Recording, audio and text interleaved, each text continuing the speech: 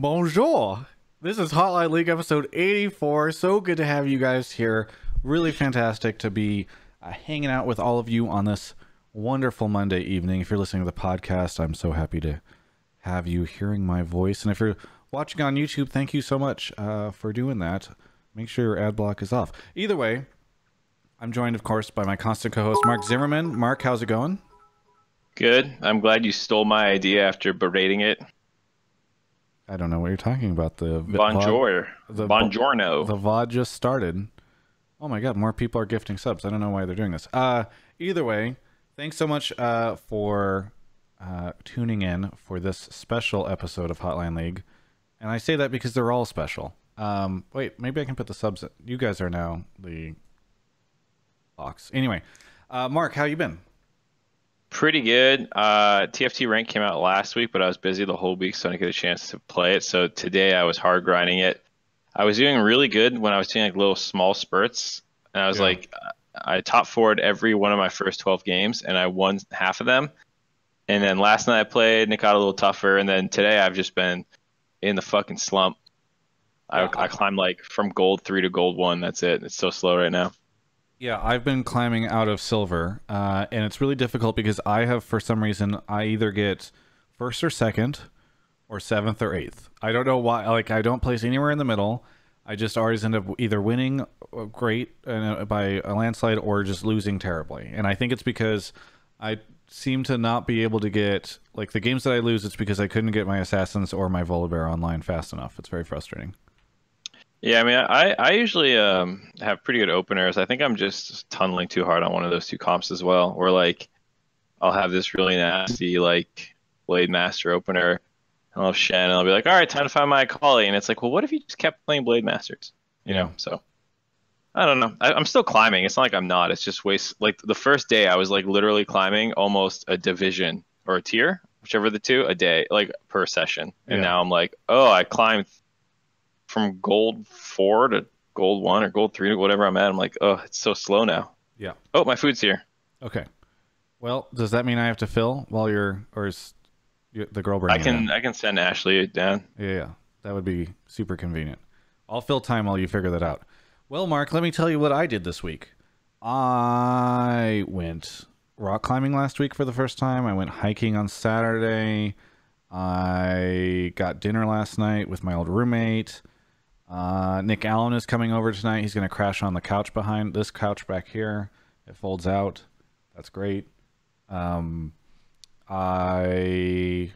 else did I do this past week? I know I did a lot of things, but that's what I can remember. Obviously, LCS. I've got an announcement that I'm going to make later on in the show. And speaking of announcements, I just want to announce really quickly, because we always do it at the start of the show. I want to shout out Alienware for sponsoring the show. Thank you so much to Alienware.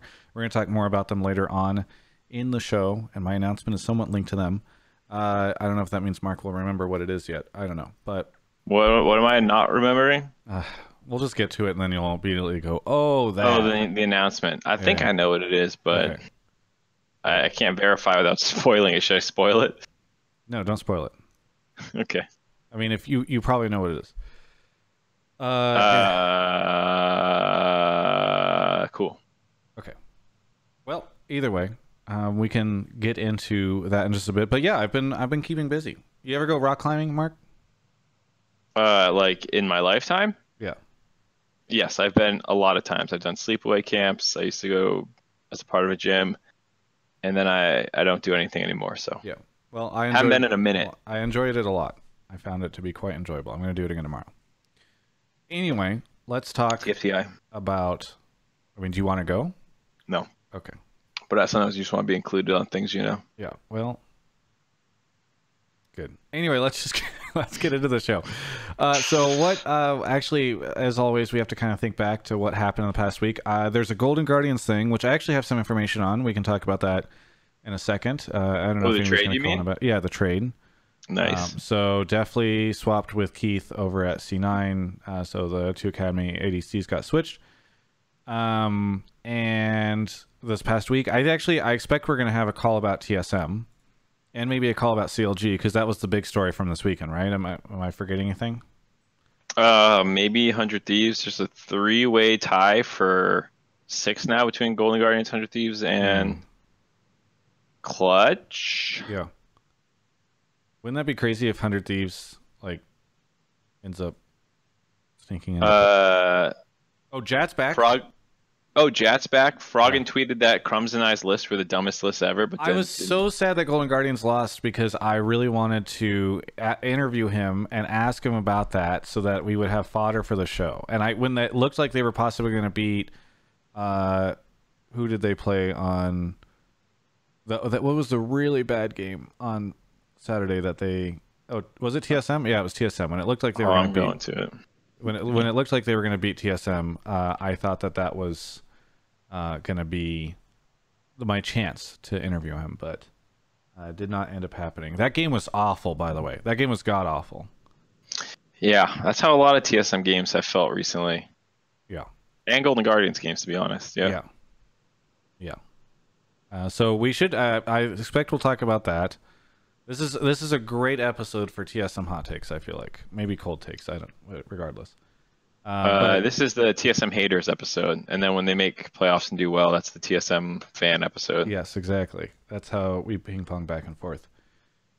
Other than that, okay. So, the Echo Fox buyout, which we can't really talk about because there's no information on it, right?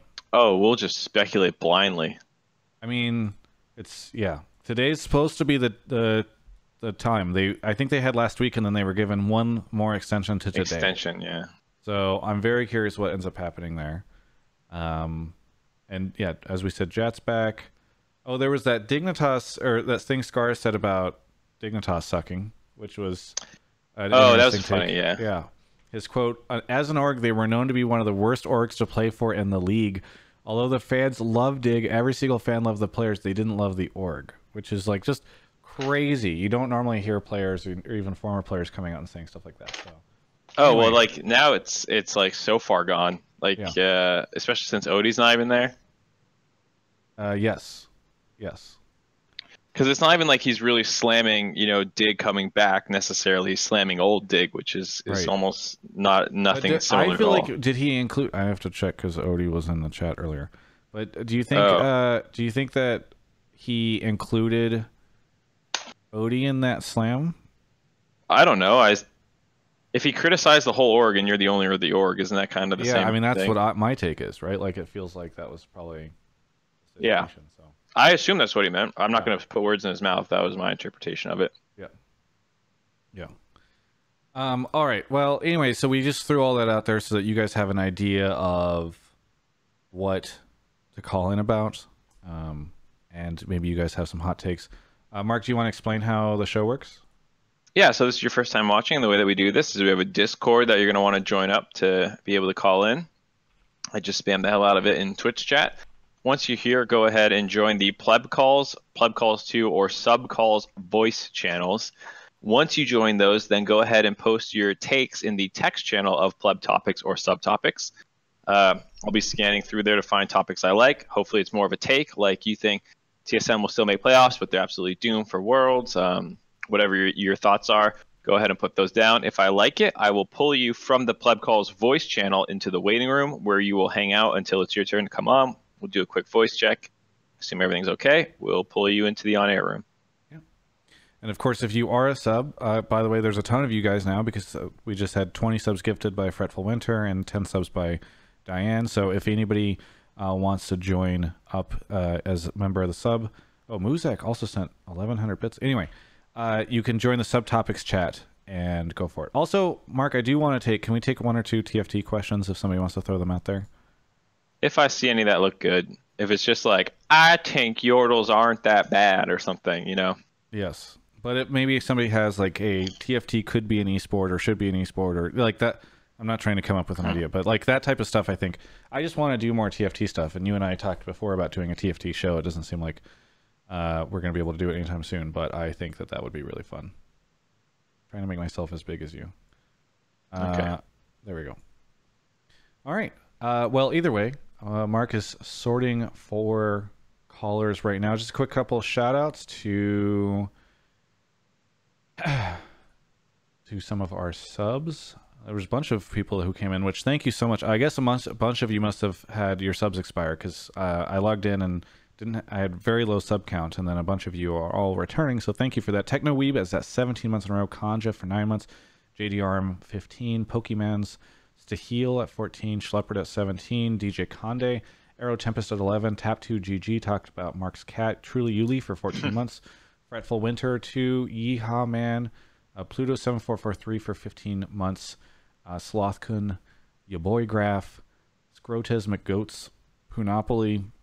Muzak, and then, Christabel hosted me with 17 viewers and resub for 20 months in a row.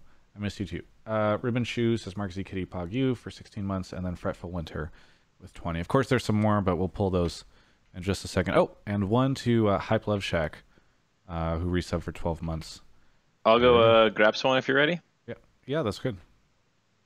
Currently, everyone in the waiting room is muted on Discord and can't hear anything. So if you're in the Discord, please be aware that if you're posting topics and you get pulled, you're gonna need to unmute. There we go. Everyone did it. Nice. They heard you. Either way, Mark's off grabbing the next person or the first person. Thanks everyone for tuning in tonight. I hope you have been having a wonderful week. Good to see so much of you tuning out. Darkoplex spamming a very rude message. By the way, I just want to take a moment while Mark is on the other channel, and we have a second to say, very sad to hear about the news about In Control.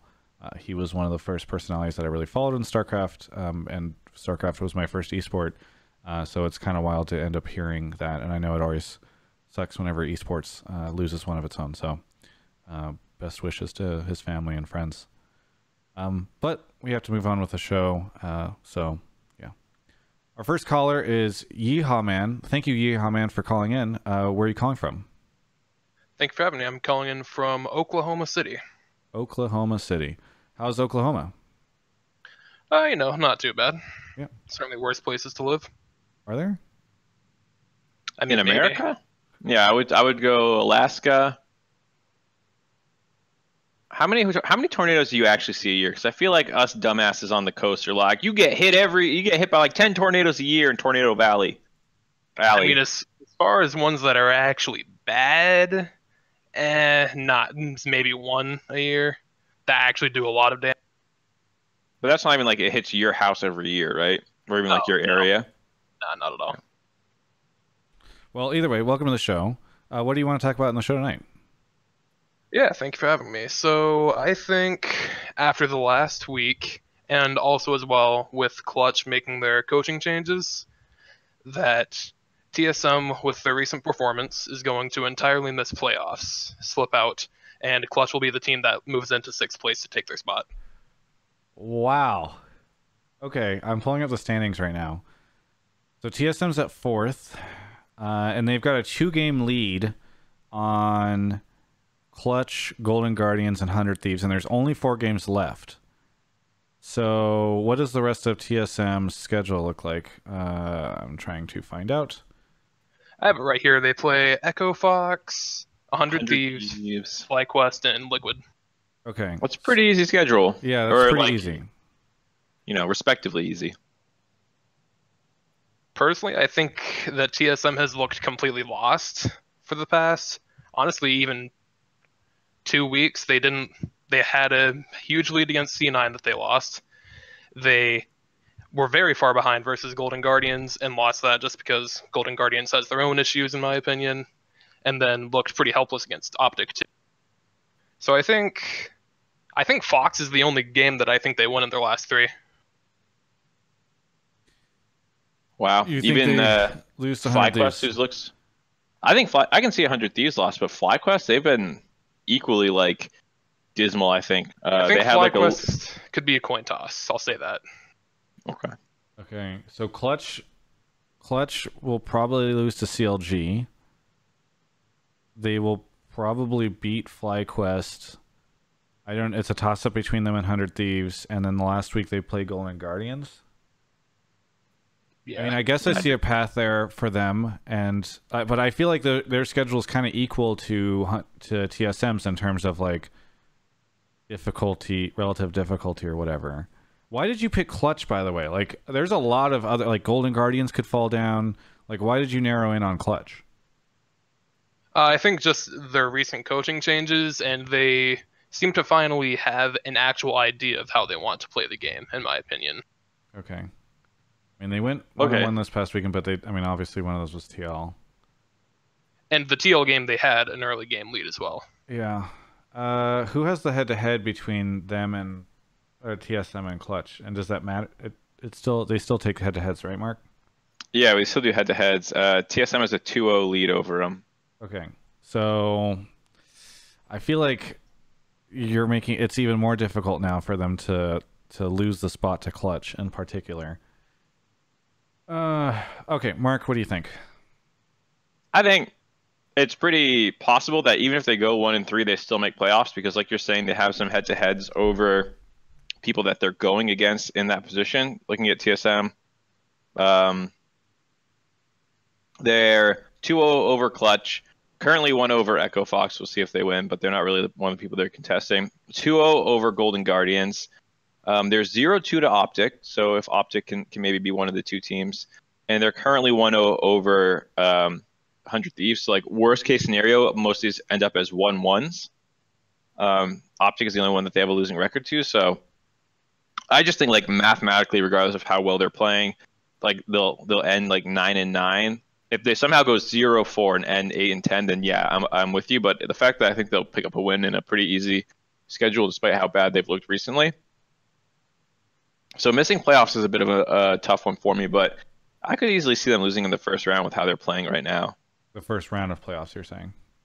Correct. Yeah. I think that's it's just hard because they have like I feel like they have such a advantage over some of these teams in best of fives, just from an experience standpoint, and it's hard to imagine a world where like they end up in the first round against like Golden Guardians, and then Golden Guardians beats them in the best of five.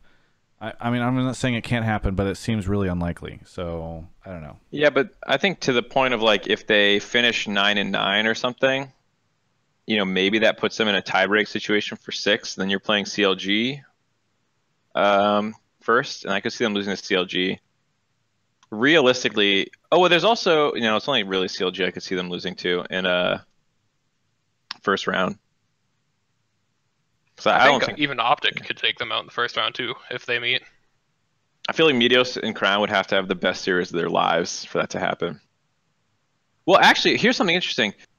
Arrow and Big slammed TSM's bot lane, and we were like, oh, you know, that usually doesn't happen. And then we were talking to someone, I forget who, a pro player, and he was like, actually, they've been killing everyone in scrims. They've been like doing super well. So maybe Optic's bot lane is turning a corner now, and will be like the extra bit of help they need. When did you have that conversation? This week. So that is, yeah. So the interesting thing there is I talked to Meteos. I did an interview with him. It'll come out this week. And he was saying that their scrims this week were phenomenal. That in the past they've really trolled in scrims, and to the extent that he's been like he's felt guilty because he feels like they're giving their opponents or practice partner or whatever like shitty practice. But that this week in particular, a bunch of stuff started really coming together for them. So maybe that's just like a one hot week or something, and it won't be the case. But I mean they looked really good this weekend too. Like rarely you hear people talk about scrims in like we were slamming in scrims all week and we came out and rolled, but like Dokla had 2 really great games. Their bot lane had a great game. Meteos and Crown all played well. Like it was the first time this whole split where even when they're winning, it doesn't look like, oh, but this guy's a liability kind of thing. Yeah. I don't know. I'm with Mark on this. I think I have a really hard time imagining a world where like they don't make playoffs, only because they have such a like the odds that you're giving them are pretty poor if they have to like if they've got a 2-game lead, there's only 4 games left, and then they don't make it through. But maybe there's a world where they don't make it through the first round of playoffs. Right now, it certainly doesn't look like they're gonna make it to Worlds. No way. I don't think so. Feels like CLG has a much better chance of that. Mm-hmm. So I'm curious what that looks like. It would be, man, wouldn't it be crazy if TSM misses Worlds 2 years in a row? And CLG of all teams is the one that takes the 3rd spot. Yeah. That would actually, be wild. if they end up in the first round of playoffs against each other in a best of 5, that rivalry is 100% back, especially if CLG ends up pushing them out of world contention. That I would mean, they'll be- still be in the gauntlet because they made finals last split. So Yeah, that's a good point. I don't think there's a unless CLG wins the whole split. I don't think there's a way for them to like knock them out of gauntlet somehow or something. You know, because then like you could have a CLG versus TL final, and then no, they would still be in gauntlet. Then they have too many points. There's no way to end their run in playoffs. They'll be playing in gauntlet. Yeah, that's a Yeah, really good TSM point. will be in the gauntlet almost certainly. I fucked Even if up. they manage to miss the playoffs, I'm sure they'll be in it as the bottom seed. What if CLG knocks them out in the gauntlet? What if CLG, okay, rivalry super back on if CLG knocks them into the gauntlet and then beats them in the gauntlet to make it to Worlds? Yes, I mean the rivalry's already sort of back on because they finally won for the first time in almost 40 years. I know people want to say that, but it's like they won one game out of how many over all these years? Like it's hard for me to be like, dang, this Hype. CLG We gotta make hype up. Like you're I know. That's how I feel like that's a Kings of sign of how desperate the Dynasty. broadcast has gotten this year. Is like, it's like, oh, CLG beat TSM, guys! Look, the hottest narrative of the year. Didn't you hear it's Golden Age 2.0? It's happening. Yeah, I mean, I do like the CLG narrative. I think it is interesting. I wish that they were a little more interesting as a team. Everyone on there are such polite individuals that it kind of just, I don't know. But I think Wiggly's pretty funny. yeah, he's. And I actually really like Stixay and PoE. I like all these guys, by the way. I'm not saying anything against them. I'm just saying, Oh, like, okay. they're not, like, the CLG of old, right? With, like, the Aphromoo double lift and all the trash talk there. Like, they seem... I want those guys to get a little cocky, and then it'll be fun. Wiggly has the C9 persona embedded in him from his one split there. Yeah. Yeah. All right. So, any final thoughts, my dear friend Yeehaw Man? No, not many. I will say I forgot to mention, if TSM misses playoffs, I think it would be a tiebreaker situation and they would just collapse in the tiebreakers. But other than that, no, I think that's about all I have. Thank you for having me. Well, you made your prediction. We'll see what happens. Thanks, man. Thank you. By the way, Travis, you're the first channel I ever subbed to, so. Thank you. Are you currently subbed? You Yeah, are. I subbed today. Okay. Oh, and today was the first day you ever subbed ever, and it was to my channel. Absolutely. Thank you. Would you say that you would recommend that to anybody else watching right now who hasn't ever subbed and feels like they should sub? Oh, absolutely. You've been satisfied so far with your results. I mean, got me on the show, didn't it? Thanks so much, for Travis, calling. this plant that you use, it's so obvious. It's not. It's not a plant. It's such an obvious plant. I would Travis, never be able to come on. up with something. You added him. Thanks, yeah, man. Talk to you later. All right, thank you. All right. Please sub to my channel. All right. Let's move on to the next caller. Mark is off. All right. What do we got? Oh, I'm gonna name off some more names. Thank you to Really? the 'Cause we Ray. have someone here already. Jeez, that was quick. Space Pope 20K. I feel like you've been on the show in the past, I have been, Travis. but Thank a you. long time ago, Yeah, it's been a while. like a year. It's been a little less than a year, but I did make it into a Broken Blade montage video after flaming him. Oh, really? I didn't ever see that montage video, but that's hype. Yeah, Congratulations. there's a quote where it said, I think we have seen the best of Broken Blade. Nice. Well, congratulations. This is what the show is all about, giving the community a voice so that pro players can later flame the community back. Anyway, where are you calling from? Remind me. Flint, Michigan, my man. Oh, that's right. You're from Flint, and then it's always a thing. Anyway, what do you want to talk about on the show tonight? Yeah, so first off, I just wanted to give praise to Riot. Thank you for coming to Detroit for the finals. A bunch of people from our Discord are all going. Super cool. But Are you going? I can't afford it. Oh, I'm sorry. That's okay. But the gang's all going, and I'm going to be repping them from home. But so my hot take is a TSM world without Bjergsen. His contract's up at the end of the year, and I want to talk about that. Okay, I'm very excited about this, and Mark, I feel like might have pulled you specifically because this is a favorite topic of mine. We talked about it last week, I think, a little bit. Yeah. All right. So go for it. All right, so I've been pitching this since they basically have shown struggles in missing worlds. I've been pitching this campaign kind of in this idea to my friends since TSM missed worlds.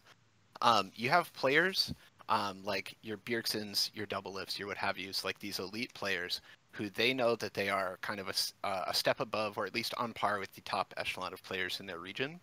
And their expectation is not finals. Their expectation and drive and desire is international success, right? You've heard them all say it in multiple interviews.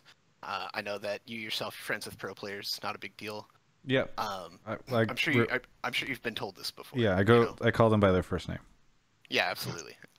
So when people like Soren and Peter, for instance, are out there striving to really make their mark, right? I mean, and I think to a point they have, right? You could have Bjergsen, you could have Doublelift. I'm reusing these as like the basically top two of like NA residents, NA natives rather. They could, assuming that language barrier wasn't a thing, start for teams in other regions. You know what I mean? And find success because they are proven commodities. I think if TSM busters out again, right? Which I do think they will make playoffs. I've looked at strength of schedule. But I don't know if they'll make the run through Gauntlet to go to Worlds. Like if they do not win the summer split, which I don't think they will, there's a high likelihood that they miss Worlds 2 years in a row. And if I'm Bjergsen and my drive and identity is to be a successful international player, to leave a legacy and a mark on the LCS and kind of like prove, right? It's not, I'm sure salary is a factor to any pro player. It's their job. I get it. But like when your motivator is success, when your motivator is really out there on that kind of level, I think that TSM, if they miss Worlds again, is not the team and it is not the brand that is going to bring him to that level of greatness. So and you think he would go to another team? Yeah. Do you think absolutely. another team in LCS, or do you think he'd go to a different league? So I have a few ideas for you that I've shopped around. So I've got 3, and you want to start in NA? Or you want to start elsewhere? Just kind of go through quickly because I want to make sure that we can talk about your take. Yeah, absolutely. So the 2 in NA are 100 Thieves and C9, and we can get to C9 Bjergsen and what that looks like. And in EU, I think it'd be Fnatic. Okay. So quickly, just give me one sentence takes on each of these teams. All right, 100 Thieves. They need a resident mid laner. They need to put Someday back in. I think everybody agrees on that. If you have Someday bang Afro, Bjergsen, and a jungler who's played with before, amazing. Killer team. That's a sick team. C9 Bjergsen. Dude, he and Sneaky are on some of the same like sponsorships. Like they have like endorsements outside of their individual orgs. They've done like co-events together in the past. Like this. I don't know if that's a good reason for why they'd end up on the same team, but sure. I mean, he's jungled with Scarin as well in the past. That's another innate kind of synergy. That's a pretty beast roster in my opinion. And Fnatic, I think you'd be hard pressed to convince me that Bjergsen is not an upgrade over Nemesis. Okay, Mark, you go first because I remember you didn't buy this stuff last time. Yeah, and I think the main reason is like the options that he has. Like he wants to join one of the best teams in the league, but like it just doesn't feel there's that many open. TL is probably not going to take him. I mean, who knows? Steve could just maybe he dumps Jensen and picks Bjergsen up. I don't know. You talk about C9, and maybe it could happen. But Niski's been playing really well, and if they're beating Bjergsen, like it does feel strange to then drop one of the guys who helped you beat him. I mean, it did kind of happen with Jensen and C9 or TL, but then Jensen was also crushing at Worlds, so they had something else to go on. I just don't know. The 100 Thieves one is the most likely one, but it's not like they have a great track record. They made one finals, kind of busted out way harder than TSM has busted out. Yeah, they made Worlds, but they got their off points, and they did get their off points, and they were kind of very quietly in what turned out to be the group of death. Now, I'm not trying to be a 100 Thieves defender, right? I mean, I don't think it was a group of death. I think it was 2 good teams and 2 terrible teams. Yeah. I don't think you look at that 100 Thieves performance and go, Man, it really sucked that they ended up in this. I do agree with you, but I mean, you had IG and Fnatic in that group. Those are the finalists, you know? Yeah, for sure. I'm not saying they would get out of that group, but I don't think they got to get out of any group. Is my point. Like they were not that good, and then they come back in spring and they get 10th, and now they're rallying to 6th. Like that's not the most compelling pitch to Bjergsen, who's this guy who's fed up with losing. Is kind of what we're saying is his impetus for looking for something. So most of the NA options to me seem pretty unlikely. As much as TSM has dropped the ball.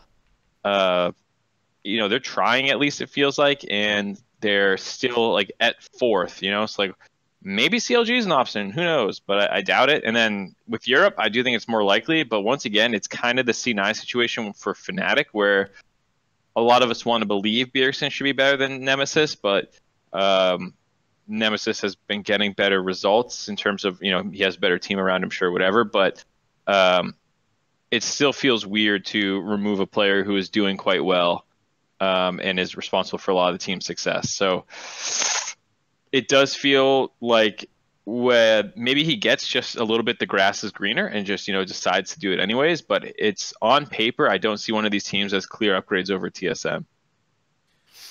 So here's my thoughts. I think that going back to Europe. Okay, so I'm going to give you my thoughts, and I'm going to say something at the end, which will be kind of interesting.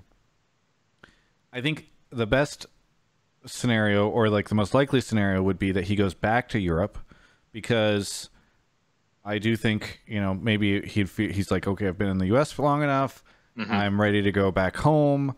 LEC is like really popping off. Like imagine if G2 wins Worlds this year, right? Like how attractive is it going to be to join the region that is now winning Worlds, especially if NA like busters out of Worlds like we normally do, and especially if TSM doesn't make it to Worlds in the first place. That's going to feel very attractive to him. I don't know, to Mark's point, if there's a team over there that would want him, or enough at least, like if they take him over Nemesis or something. But I think that's an interesting thing. I like the scenario Mark presented where TL buys him, or doesn't buy him, but like signs him. The Steve approach. Yeah. Well, because okay, my expectation is that given I don't know individual player salaries, but I do know team numbers, right? I did that video before. I would not be surprised if Bjergsen could get paid 3 times what he's making now on TL. So I don't know what, like maybe TSM then just like bumps the number to whatever that is during the off season, but I'm just saying, like, I'm not saying that, or I'm just saying that in a world where Bjergsen is more financially motivated, that would be a potential opportunity for him. Finally, I liked your suggestion around 100 Thieves, because I think 100 Thieves is the type of team where, especially if they don't make it to Worlds and potentially don't make it to playoffs this year, they decide after this like insane year to just blow up the roster and build a super team, and they tell Soren, come build a super team with us and we'll pay you we'll pay you whatever TL will pay you, plus we'll let you design our roster. That would be very fascinating. And Bjergsen in like 100 Thieves merch, I'm sure, is something that they would. And I like that, the 100 Thieves option, the most in North America. I think it would be really fun and cool to see like this new upstart org be able to get him. And I think they have a lot of upgrades they can make across the board with the roster, but I still don't think, I mean, that would be the concern, is if Bjergsen is willing to be like, yeah, let me pick my whole team, because that can be tiring to be like making suggestions, then you don't get the guy you want, and then like, versus just joining a team that already is really attractive, like a Fnatic, or, if you can get C9 or whatever else. So anyway, that's kind of my take. I don't know if you have any. What's the percent chance that this happens? Bjergsen just generically leaving TSM, should they miss Worlds again? Is it 100%, 50%? Where are you at? So this is the hard part for me, because we've been going back and forth with this a lot, like in our Discord community. I definitely lean on the side that he should leave if they miss Worlds. Like, if in my mind, I'm talking like 95%. We have people on the other side. But what do you think? Do you think that you said he should? Do you think that he will? Do you think he will? Put a percent on it. Doesn't matter. Yeah. I think that he will. 75% he will. Okay. So I would have agreed with you on the 75%, especially because last year I heard a rumor that he was thinking about going back to Europe. But recently, I have heard that there's a good chance that he will stay with TSM for a long time. So I don't know this for sure, but there's an interesting conversation being had right now behind the scenes about equity. And if players have equity in teams, and if they should be allowed to have equity in teams, and I suspect that this is something that Riot is trying to figure out too. And I've heard rumors that players have equity. I would bet that Bjergsen might have equity in TSM. And if he does, that makes it far less likely that he will leave TSM. And if he doesn't, and the rules allow for it, I bet you TSM would offer him equity and he might stay. So that could be interesting and perhaps keep him around there, even if, because I think it's less likely that TL, which is a different type of org from a business perspective, would necessarily offer equity to a player. So Yeah, I don't think they have enough to go around. yeah, well, I mean, I'm sure they could find some somewhere, right? It's just like who's going to give it up and how's that going to look and how much and all that Yeah, and stuff. how much? How much you're whereas gonna get? The last I heard, TSM, like I thought that Andy and crew are still majority owners in TSM. None of all this stuff is always obfuscated, and you kind of only have to hear stuff, and none of this. People don't really make this super transparent, so I'm not sure. But the sense I get is that TSM is still majority owned by the original ownership group, and perhaps there's a world where Bjergsen gets some of that, and then he sticks around because of it. I don't know. Bigger conversation around player equity, which maybe I will start at some point in time or do a video on, because it's a really big question. Yeah, and I don't care. I mean, player equity to me with something like that, the simplest stance is with the specifics on the individual that is Bjergsen, it comes down to the notion of is, your driving factor international success. Is it available for you in is it available for you in LEC, right? Is it available for you in a region you could comfortably play in or a team you could comfortably play on? If it is there, does that make more sense to you than having the retirement package, which is equity, which is ownership and stake of a team and things like that? Because that is something where you would move on from, like, after playing to still being involved. Yeah. And if you're you're getting older, you're getting tired, you've got injuries, you've got whatever. In any competitive sport, I can understand that, but I don't necessarily know that a player like Bjergsen is done having that drive. And if TSM does not put up like a pretty ludicrous amount of money, like if he even smells the option of free agency, the offers Bjergsen is going to get are going to be actually insane. And I don't know that Reggie, a team operating out of a team house still, there's no facility like the 100 Thieves are upgrading to. They don't have the notoriety that LEC has in terms of strength of region. I just don't see TSM as the home for Bjergsen anymore. Gotcha. Well, hey, it's a great take, and I'm really hoping that this is a bigger conversation as we move into the off season, because I think it should be pretty fun as people are trying to figure out like what the plan is over there. Yeah, absolutely. Thanks for calling in. Yeah, absolutely. Thanks for having me. You guys have a good night. Have a good See one. it. All right. Hey, Mark, by the way, one, I wanted to know if we have anybody calling in about the Golden Guardian stuff. Yes, we do. Okay, so I will hold off on that. Maybe we do one more call and then we do the break. Okay. Cool. Off Mark goes to grab the next caller. Thank you to Merchant of Soul for 5 months, Muzak for 1,100 bits. Diane for gifting 10 subs. That's crazy. Boba Cola for 23 months, coming up on 2 years. Dak Jamkin for 8 months. Wrist Nubs Gaming for 4. Blank 27 for 9. And then Boba Cola gifted a sub to Nick Allen for 16. Congratulations, Nick Allen. Thank you, Boba Cola. Chovy152. Is that how I pronounce your name? Yes, that is how you pronounce it. Where are you calling from? I'm calling from Charlottesville, Virginia. Charlottesville, Virginia. How's it going in Charlottesville? It's a wonderful place to be. Don't let the news last year fool you. It's a really nice town. Okay. Well, yeah, you say now, so I don't know what happened, but hopefully things got better. Well, what do you want to talk about on the show tonight? Okay, so my topic is that LCS teams and Riot are bringing almost no value to sponsorships, and that Riot is failing to provide compelling league products in general. And that leaves League and LoL Esports with very little upward financial future. And that's bad for players because either the LCS or League declines or Riot tries to monetize in ways that don't feel good for the player because they're scrambling to make money. Holy Travis, is it Christmas for you? These calls? I mean, this would be Christmas for Kelby, to be clear. But this is a Okay. topic we don't normally get, and it's the type of stuff I do like to talk about. And it's a spicy take.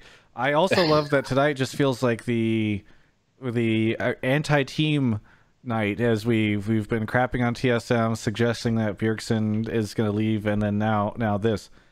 Oh Yeah, boy. so Okay. yeah, I wasn't expecting to be pulled until it was a Kelby call, but yeah, I'll start going into it a little bit more. So talking about the team sponsorships, teams basically don't rep their sponsors in any meaningful way. So taking Travis with Omen and Alienware, he's built a culture around people caring about his sponsors. People call in and they make memes about it and they make jokes about it. And I know at all times who Travis is repping as his sponsor.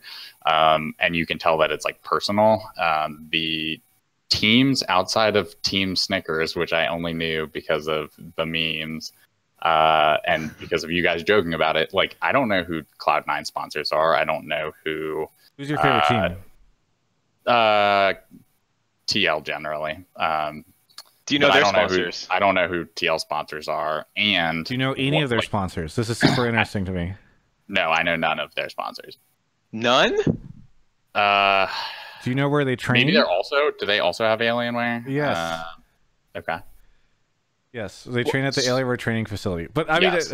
people in the chat are going crazy. But I'm actually, I find it super fascinating that you don't know. And I'm not saying that because I want to flame you. I'm actually just like, Yeah. it's fascinating that you know my sponsor before them. And this is somebody who watches, hours of LCS a weekend. Yeah. And here's the thing is I kind of agree with some of what you're saying, but like the team sponsor one, and obviously I work on the product of League of Legends, esports broadcast, so I'm probably more in tune with it. But like the Marvel stuff was like people should know. I think but the Marvel thing team, isn't a sponsorship. it's a partnership, whatever you want to call it, Sure. right? Chovy, did you know about the Marvel thing with TL? Yes, I did. Okay. Okay, what about like the TL Honda account who goes on Reddit and always posts like all these stupid memes, like TSM, Dr. Pepper, all those like weird gifs of Acadian that came out and stuff. Like I don't know if you No, seen any of these I mean or not. I'm on League Reddit daily for 30 minutes or more. I haven't seen those. I mean, maybe I'm not digging into the bottom memes of a thread. But one point I wanted to bring up is that players don't even typically say who their sponsors are, and this is a thing that's struck me for a while, which is they all say in Travis's interviews, which I watch many of because they're great, they say things like, I'd like to thank our sponsors, and that's what they say. They don't say, I'd like to thank, Disney, like, I'd like to thank Marvel, I'd like to thank Alienware specifically, I'd like to thank HyperX, whatever, if that's a sponsor. Like, they just say, thanks to our sponsors, and there's like no player investment. Like, and yeah, you can, going back to the point, you can tell Travis cares about Alienware. You can tell Doublelift doesn't care at all who these sponsors are when he just says, yeah, and I guess thanks to our sponsors too. See, that one is difficult for me to take because Doublelift is probably the only one that I find, and I do all these interviews, right? I feel like he's the only one that really shouts them out. Mostly he shouts out Alienware and then his personal sponsor, U.GG. I don't think he shouts out like Honda or whatever, but Sure, but like a DeMonte interview, like, or a, I don't know, like a Sven interview, they're not, they're not talking about why they care about their sponsors and those brands. They just say thanks to our fans and our sponsors at the end. DeMonte's in chat and just put a question mark. All right. You picked DeMonte. Travis, I think you'll have a lot more to say about Yeah. this than I will. So let me go first. Sure. The part that I agree with Chovy about the most is like a lot of the things he's criticizing are also traditional marketing things. Like when you watch NASCAR and you see someone's car with 50 sponsors on it, it's just like, woof, I don't even fucking know who sponsors you really, because they're just all over there. And like, because you have so many, like you're saying, it's not personal, and like it's not like this guy is vouching necessarily for this product, the way you can feel with Travis and Alienware or something. So like that part is more of a, from my perspective, a criticism on a lot of just general marketing tactics. But the thing is, I'm not a marketer. I don't know how effective they are. I've been told by a lot of people that like, even in marketing, you kind of just do like what you think is going to work, and there's not always like a great basis for it, and like a lot of it's just like throwing money out there. So like, I don't know, maybe it's not terribly effective, but I can't imagine it's any worse than what they're seeing from traditional sports and other marketing avenues in terms of KPIs and success and stuff like that, and alignment with fans or whatever. So whether or not it's good, I can't say, but I doubt the sponsors are super disappointed. Well, but that's all gut stuff. Okay, yeah. I'm ready. Chovy, before we get to this, I'm also kind of curious, do you know any of the LCS sponsors? Yeah, I know State Farm. Okay. With the State Farm I'm helping, and also I have State Farm insurance, so I make that personal connection. I know I know some LEC sponsors. I know they have like Kia, because they had that commercial that had some of the casters in it. You don't know any other LCS sponsors? I know like Global Events is MasterCard. I think Alienware is also an LCS sponsor. Good, you got it. That was a close one. Yeah. There's an Alienware person in the chat, so I have to, we're really... No, Alienware is well represented. Don't worry. Okay. They are excluded from this topic in particular. Sure. Okay. Interesting. So this is super fascinating to me. Okay. It would be really fun. We can't do it right now, but it would be really interesting to try to like do a game where we see how many people can name in our chat how many sponsors for different teams. Yeah. And then which teams get like the most hits or whatever. I think that'd be super People fun. can look it up though. They'll cheat. Twitch chat's a bunch of dirty cheaters. Okay, so here we go. One, I agree with you to a decent amount. I actually think most sponsorships in the LCS, especially of teams, are not very well done. I will say that I would bet 50% of the time that is not necessarily on the team, but on the brand. Because what you often have is, and a lot of people don't know this, right? But you work thankfully I'm lucky I get to work directly with Alienware, but a lot of the times what you have is a brand who comes in and they have they're represented by an agency, and sometimes the team or league or whoever are also represented by an agency. So you end up in this weird world where like, and also sometimes, by the way, what you are seeing is part of a broader spend. So for instance, CLG, I believe, is sponsored by Squarespace. Squarespace does a ad buy with Madison Square Garden company, and so I think they're probably featured at like Knicks games or whatever. And then as like an extra line underneath it, it's like, oh, and also if you throw in, I don't know, a couple $100,000 or whatever, we'll give you spot on CLG as well, in addition to like the multi-million-dollar spend you're doing across some of our other stuff for our other teams. So oftentimes I think that the poor sponsorship is not necessarily because of the team, but sometimes it is just because the brand is not great at figuring out how to activate it, or their agency. I mean, a lot of the stuff is esports stuff. So let's get that out of the way. Secondly, I do think teams in a lot of cases don't have like the best infrastructure set up to support sponsors. So actually a really interesting test of this is to look, and I don't know if anybody's ever done this, but to look at sponsor retention. So for instance, Alienware, we'll use them as an example because they sponsor the show, full disclosure and whatever, but we also were talking about them earlier. They've been with Curse, and then once Curse became Team Liquid, for years and years and years, right? So they've got amazing sponsor retention. Whereas you look at, it's the TSM hate episode, so I guess we'll just do this. TSM has like a different PC sponsor, it seems like every year to 2 years. I don't know if that's because TSM is failing to retain it, or if those sponsors are just deciding that, or if like they're upgrading in terms of cost every year, and like, okay, we had iBuyPower and now we can make more money if we work with this other company. I don't know, but it is super fascinating to me whenever you see teams that don't have great sponsor retention. To their credit, I think they still have Logitech, and they've had Logitech for a while now, so that's a pretty good sign for them, and at least for that relationship.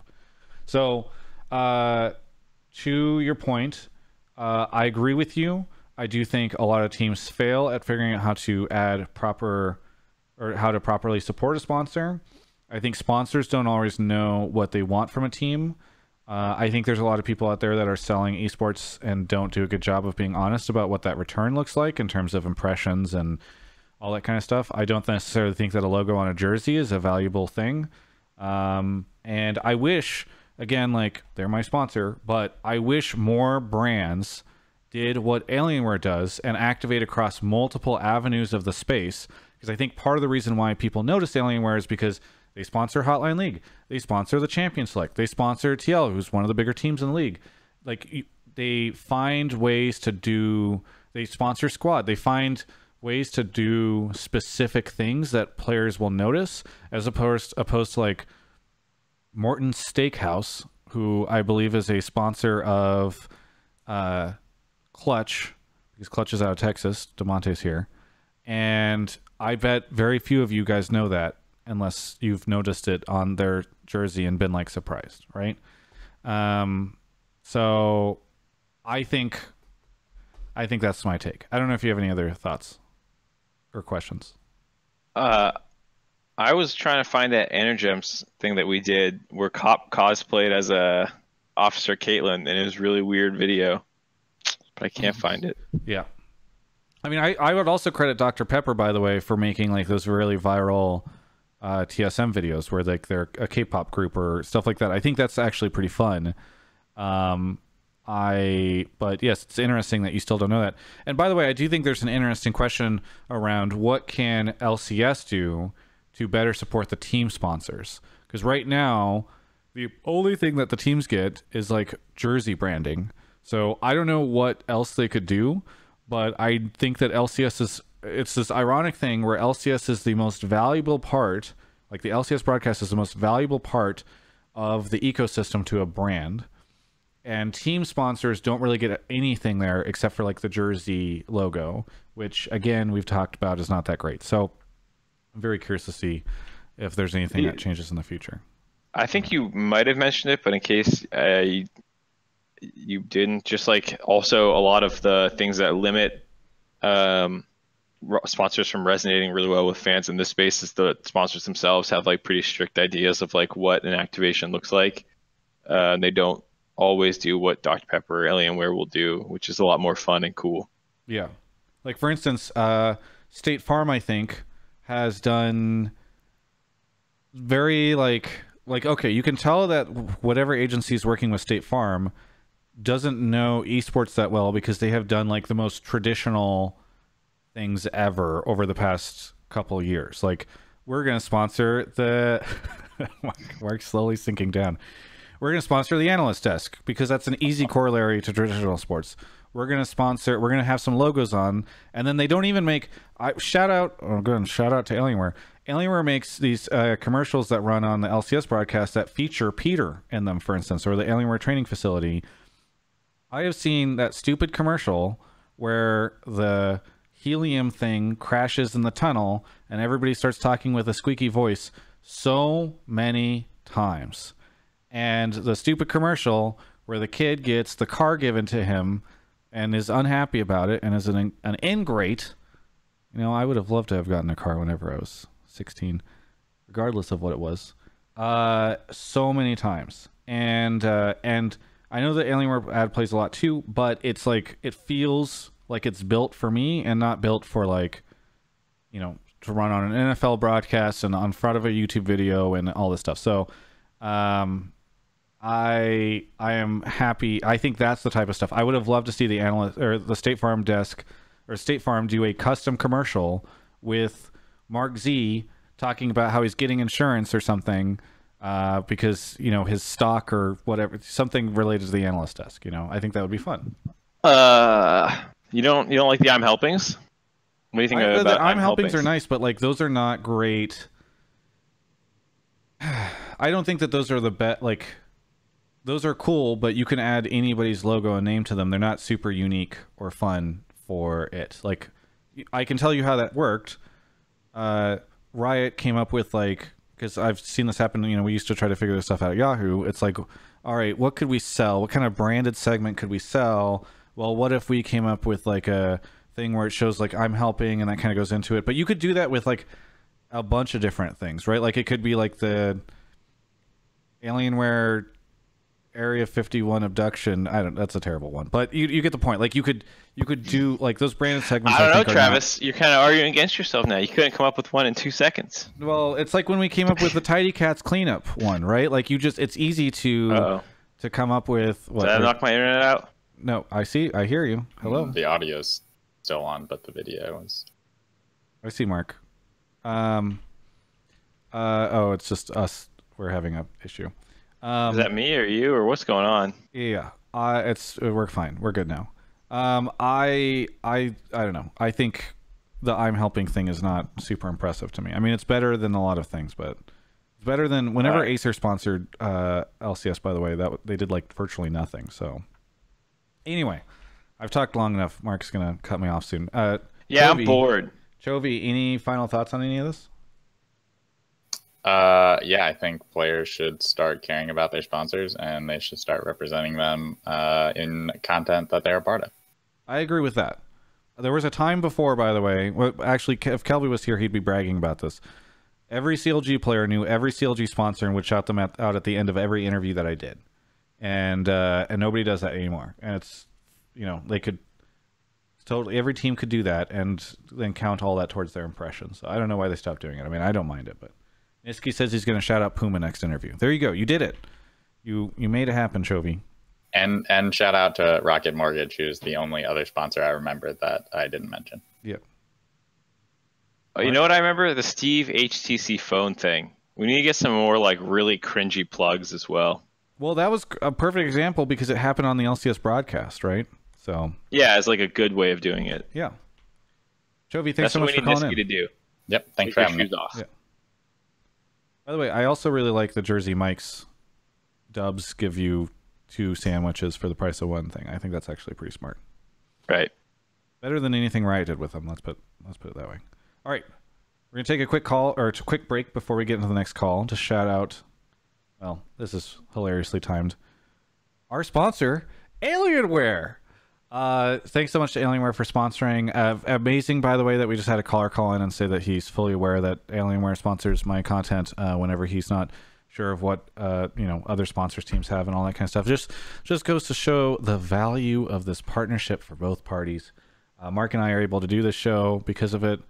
Mark is zooming in on his cat right now because of it. I don't know why.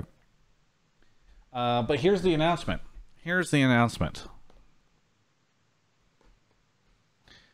I'm leaving the country on Friday with Broden. So I will not be at LCS next week or the week after. And we have FastV will be coming in for me this weekend, and then she's doing Hotline League. We'll have to figure out Hotline League. You and I are still figuring that out, but I'm getting abducted. No, we'll figure out. I have to figure out week 9. It's still a work in progress. FastV can't do it. But the reason I am leaving the country is because there was an interesting opportunity that came up and started being talked about at MSI last year, or last month, May, whatever. And that was that there is not very much coverage of the LPL.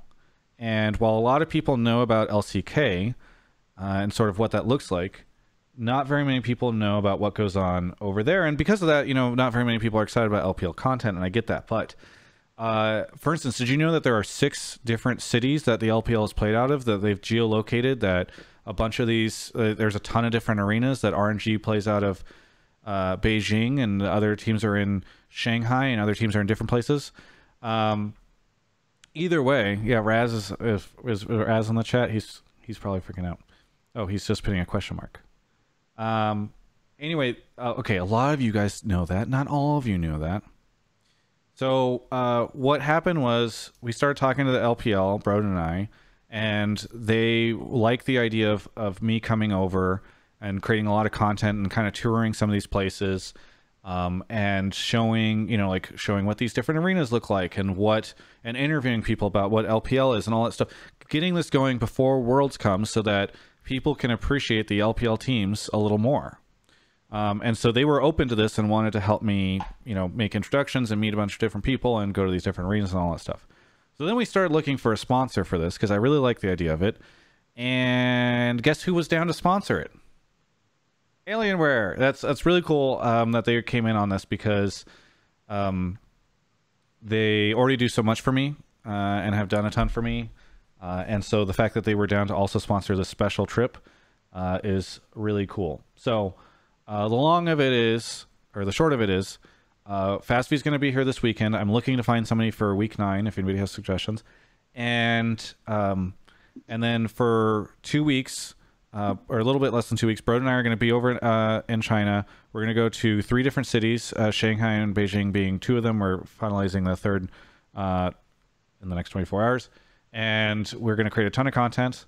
Some of it will come out while we're over there, but we're looking at releasing longer pieces after summer finals so that everybody can get more hype around the LPL and have a little bit more context on it later on. So, yeah, we're looking at a couple different places, but either way, I'm announcing this during the break because well, we talk about the Alienware stuff because they are sponsoring it. It is the reason why Broden and I are able to go over there, and I really appreciate their support, and I'm really excited about all this stuff. I'm sorry I won't be at LCS this weekend, but FastV will have you guys on lockdown, and hopefully you guys really enjoy the content that we make. Should be really fun, and thank you so much to Alienware for doing this. It's a completely unique opportunity that I've never really had the chance to do before, and I couldn't have done it without them because this stuff is pretty pricey. So anyway, thanks guys for hearing that. Hopefully you guys watch our stuff, and thank you to Alienware for sponsoring. Mark, you want to grab the next person? Yeah, give me a second. Sorry everyone, I know this is not as cool as my cat. Cool. Yeah, that sounds cool, dude. I just got a phone call, and then I now have to call back, or I don't have to call back the person, but I have to text them and say, "Oops, I'm on a show." How are you, Mark? Did you go get the next person? He's getting the next person. I thought it was my front gate getting unlocked. Bring cat back, says Yuli. We want Candace, we want Candace, we want Candace. Yes. So originally I was going to not make it in time to see Candace because she was going to be out of town. But now it looks like I'm going to be able to see Candace because I might be going to China Joy, which I know very little about. Raz is going to take me around. I don't want him to do the things that he's talking about. Don't trust Raz, dude. He'll just take you to do fucked up stuff, and he won't tell you what it is. And you'll be scared every night. Yeah. Okay. Great. Sounds fantastic. Joe's on the show. Joe, where are you calling from? Boise, Idaho. How's Idaho? Oh, it's fine. It's hot. Mowed my lawn today. It was like 106 degrees. That doesn't sound fun. But at least you have a lawn. In Los Angeles, we don't really have lawns. Yeah, but I also have to like drive 10 minutes to get anywhere. Can't really. Yeah, I don't miss lawns. We have to drive like an hour to get anywhere. We have traffic everywhere. No. That's if you want to go somewhere. To get anywhere, though, you don't need to go anywhere. That was what that means. Joe, let's just get into this. Joe, what do you want to talk about? I think GGS management and coaching made a massive blunder by taking out Deftly and Ole and putting in FBI and Huhi. I think a lot of their games were actually pretty close with Deftly and Ole, like against TSM, and even TL GGS was having pretty close matches. But now with FBI and Huhi, they're just getting consistently like stomped in lane, and it's kind of forcing Haunter and Froggen to try and like 2v8 the game. And I think even with the trade, it's like way too late, but we'll leave that aside. And I think they'll actually fall out of playoffs because of this. Like their bot lane is just so non-competitive, it seems. And I think 100 Thieves will actually go into the 6th spot with their recent upsurgence. I like this topic. Travis, you Thank said you had some juice you wanted to. I mean, it's Some not juicy, as juicy. entirely relevant to this call in particular, but on the Deathly stuff, so I don't know why they traded, or sorry, I don't know why they decided to swap Deathly and Ole down, but I do know. So I was asking around because I was kind of curious. It seemed random, the trade. So apparently, what I heard was that once Deathly went to Academy on Golden Guardians, he was pretty unhappy. And then and for a long time, he's had a ton of friends on C9. And so essentially GGS was like, I don't know how much of the move was strategic in that, oh, we'll bring Keith over and that'll be like the solution. My understanding was that it was more motivated by definitely being unhappy on Golden Guardians, didn't really want to be on their Academy roster anymore, wanted to go play with his friends. And so GGS was like, all right, cool, you can join C9. That's what I had heard from a couple people. So that changes, I guess, like the strategic element of bringing Keith over. But I don't still know entirely why the original change was made. I don't know, Mark, if you've heard anything. I've heard some stuff, but I don't think I should comment on it quite yet. But I did hear Oh. definitely for a while was pretty unhappy on GGS. Yeah. What does that mean, Mark? Well, I don't know. I heard that also some people didn't like working with him or something. So feels like that they were fishing for a replacement for a player without actually having an upgrade or something that's going to work better planned. Okay. I don't think it was his teammates, but I don't know. I just heard that some people weren't happy. Yeah. So I don't know who it was. I don't think it was a player, but who knows? It's all gossip anyways. In terms of whether the move was good or not, I have to agree. It looks pretty fucking bad. I don't think The original, you're FBI talking about not the trade, but the swap right. So from the whole Academy swap from Deathly and Ole to whoever else ends up starting the rest of these. I just don't understand how they had to change their whole play style. Contracts is bot lane 24/7 now. They finally tried to not play that way against TL, but then their bot lane's still taking all ins all the time, and it feels like they only know how to play aggressive and never oh, they're on Rift Herald, maybe we shouldn't try fighting to the death while my whole rest of my team's at Rift Herald. So I don't know. I haven't been impressed. I think there's been games where he looks good. There's been games when FBI looks good. I don't think either of them are outright terrible, but I have no idea what this team's identity is, where it's Haunter on an island playing laning phase very well, but then doesn't ever make big game winning plays, and he never gets any help to turn it into an early game snowball. Froggen is playing assassins now, I guess, because that's cool. And then their bot lane just has their jungler hard camp for them while they play Lucian and aggressive stuff.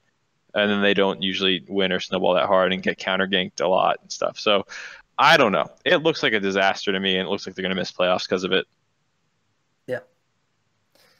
Yeah, I think it was a big mistake, and even the way that Contracts is playing right now, I feel like Golden Guardians just has no hope. The identity of the team definitely shifted, and even if they do sub in Keith, I don't think that'll be any sort of saving grace, because I think, as you mentioned, the overall strategy of the team is just out the window. They don't have a functioning bot lane unless Contracts hard camps. And I think 100 Thieves, with their strength of schedule, is definitely going to be the team to move into 6th. Yeah, I also think you could say that there were a lot of flaws with Deathly and Ole too. So I would agree with that. It's not Deathly and Ole were world beaters and they randomly got benched for no good reason. But you could work around Ole's kind of limited champion pool, and definitely could have multiple play styles where sometimes he's playing Draven and he's going really aggressive, and sometimes he's playing Varus and he's poking and not doing as much. And it feels like they became a lot less flexible for no reason. And I agree with most of what you're saying. Yeah, even just consistency in lane, I feel was the big thing that was lost. FBI and Huhi may be good in terms of macro just for Huhi shot calling, but I think the cost of losing Deathly and Ole in lane is what really kills Golden Guardians, because now you can't have Frog in 1v9 games like he was early in the split. Yeah, and who knows go ahead, why they're not playing like as many control mages mid right now either. Mark, do you? I mean, oh, go ahead. Sorry. nothing. I was gonna say maybe Froggen feels like he needs to carry more somehow, but What is their? Do we know what their like their early record is, and then their second half record? Because when did they make the trade? It was like 2 weeks ago, right? Or when did they make the change? they brought FBI's played 6 games now, so 3 weeks ago. Okay. I can go look up their standings 3 weeks ago. So 3 weeks ago, Golden Guardians were sitting at in week 5 they were 5-5. They're now 6-8. They've gone 1 and no wait, that's not quite. They're 4-4, and now they're 6-8. Yeah, not an improvement. So 2-4 with him, and the changes. Yeah, it's hard to feel like that was a good move, given that at least. I'm Yeah. very curious because you look at that and you got to figure there was like some behind the scenes stuff going on to contribute to it. Right. I mean, yeah. It's Oh, well. definitely the next Dardoch. It's definitely. I hope not. I mean, he was, to your point about him being with all his friends, and we have another caller who wants to talk about the C9 side of this trade, but he's back with all his E United boys, so. Yeah. Well, it seems like we agree with you, Joe, that it was not a good move. I guess your final premise was like they're not going to make it into playoffs, right? Yeah, going kind of down that rabbit hole a little bit more, I think 100T will snag the 6th spot. The other playoff teams will be Optic, TSM, and then the top 3 CLG, C9 and TL. And I think C9 will come out as the 3 seed, so they'll face 100T, and then I think 100 Thieves is going to win in quarters. They're just going to roll over the C9 bot lane, and Bang is going to 1v9 the game, and 100T is going to semis. That's kind of random. Sorry, Niski. I mean, they have so Golden Guardians does have an easy path ahead of them, or easier. They've got 100T, Optic, Cloud9, and Clutch. Out of all those, Cloud9 seems the only one that's like probably not going to happen. The thing is, like, probably can't happen. Their fate is in their hands. They're literally playing the 3 teams who are tied with them. Right. Playing all 3 of the other teams. And so, like, if they deserve to get in the playoffs, they will get in through winning here. They have one hard game, like one game they are not at least 50-50 in, or slightly unfavored in C9 where they should lose that. So I don't know. I think they're gonna miss it too. I think they'll make it. You think they're gonna still make it? Well, I think something will happen. I think maybe Clutch or 100 Thieves won't make it. I mean, Optic is facing like CLG, GGS, C9, and TSM, I think. So Optic might also lose playoffs. It just seems less likely. Yeah. Well, they're 2 games ahead of the tie. So, like, right, yeah. Similar to what we were saying with TSM, they basically need to go 0-4 to not make it with how things look right now. Yeah. Because a lot of teams in their bracket are playing each other. Like, Optic is playing a bunch of these teams. Golden Guardians is playing a bunch of these teams. 100 Thieves is playing a bunch of these teams. 100 Thieves plays Golden Guardians and Clutch. So, like, there's a lot of head-to-head matchups which will guarantee that one of these 6 and 8 teams goes to, like, 10 losses for sure. And then, Optic is already in at that point almost. All right. Thanks so much for calling in, Joe. Anything you want to say? Nope. Thanks for having me, guys. Yeah. Have a good one. All right. He never responded to my Skype message. Yes. We can wait one more. Okay. Yeah. Mark is off grabbing our next caller. Really quickly, I need to shout out some names. Zach Jamkin, Wrist Nubs Gaming, Blank 27, Lone Lion, Big Ply, Gucci Maybe, NA Alistar for 11 months, Rico Suave 86193 for 19 months, Gilno, Carouse 44, Grey Rat Doctor, Terminal for Tier 2, Exogen Chen, Poppy Knobs, and Roranoa Poro. And Mark is back with Dr. Manhattan. Welcome back to the show, Dr. Manhattan, calling from Washington, D.C., I believe, right? Yes, that is right. Nice. You're kind of quiet tonight. I'm going to turn you up. Right. What do you want to talk about on the show? Kind of piggybacking on the past caller right now, and that's looking at the Deathly Keith move, looking at it more so from the C9 point of view and what this could mean, maybe not in the immediate future, but from kind of C9's analysis, what that could mean for them moving forward. Okay, so go ahead. And this is a trend I've been noticing a bit more. I mean, I'm not sure if this is more of a statement for how not good the NA bot lanes are, but this is like the 1 year I've noticed that Sneaky for the most part has not looked as well. Like, I mean, to be fair, he was never the best AD in the league for a while, but this is probably the weakest he's looked in a while. And C9 is like the infamous development org for the most part, and it seems like a somewhat young upstart like definitely could fit well in the academy. And I think this is the 1 year we have to tease the question of how much does Sneaky have left on C9 versus do they want to even take a shot on someone like Deftly, who has LCS experience. Mark, you want to start us off? Oh, you're muted. Poop.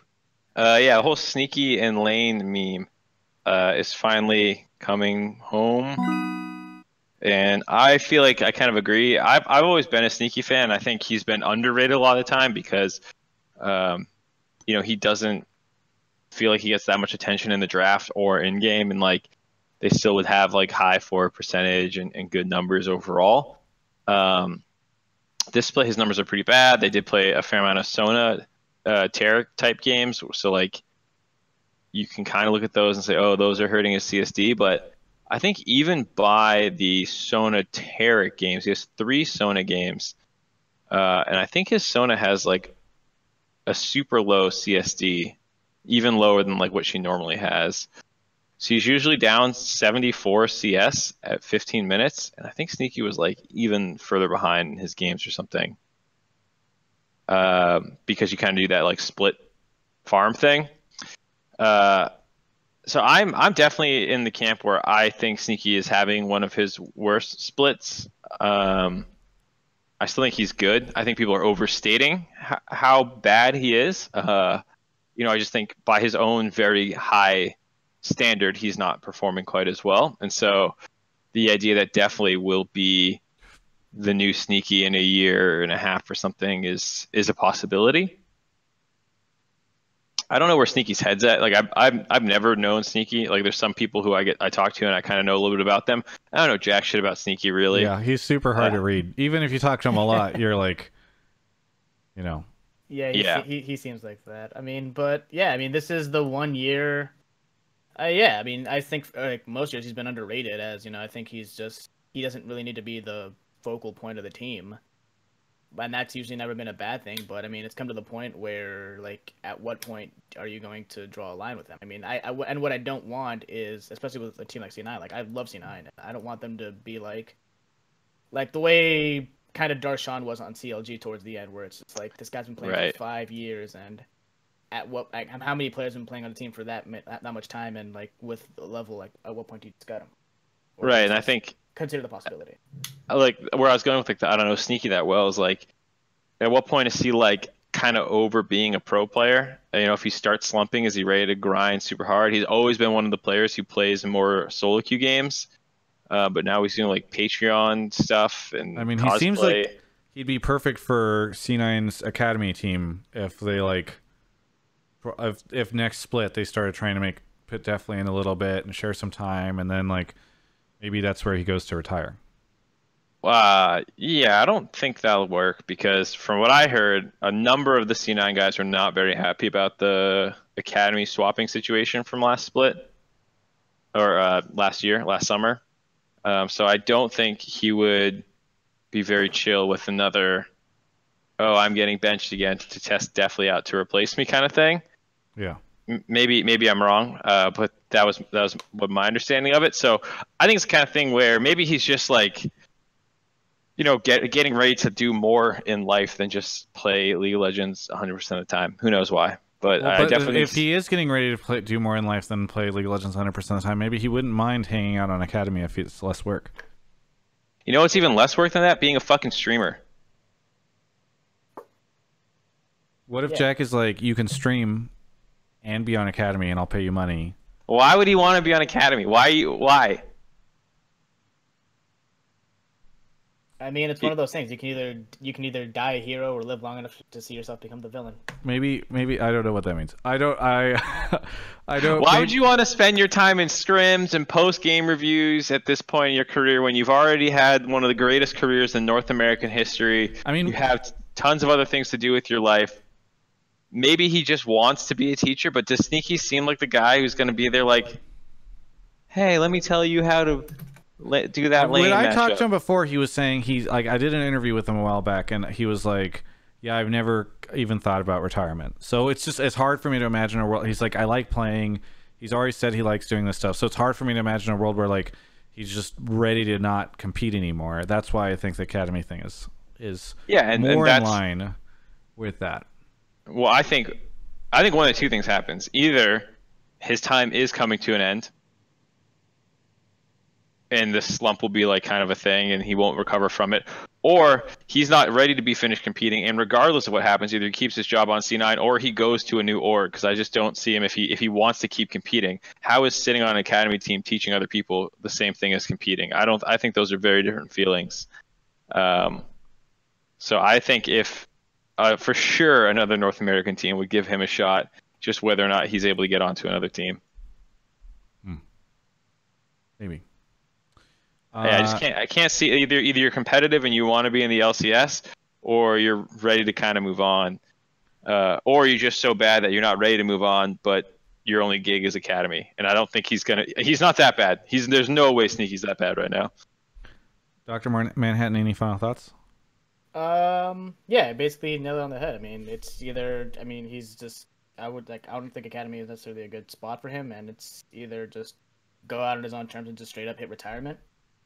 And yeah, that's pretty much just hits the nail on the head. It's maybe just speculation for now, because I felt like this could actually mean something in the future. So maybe I'm reading on it too much.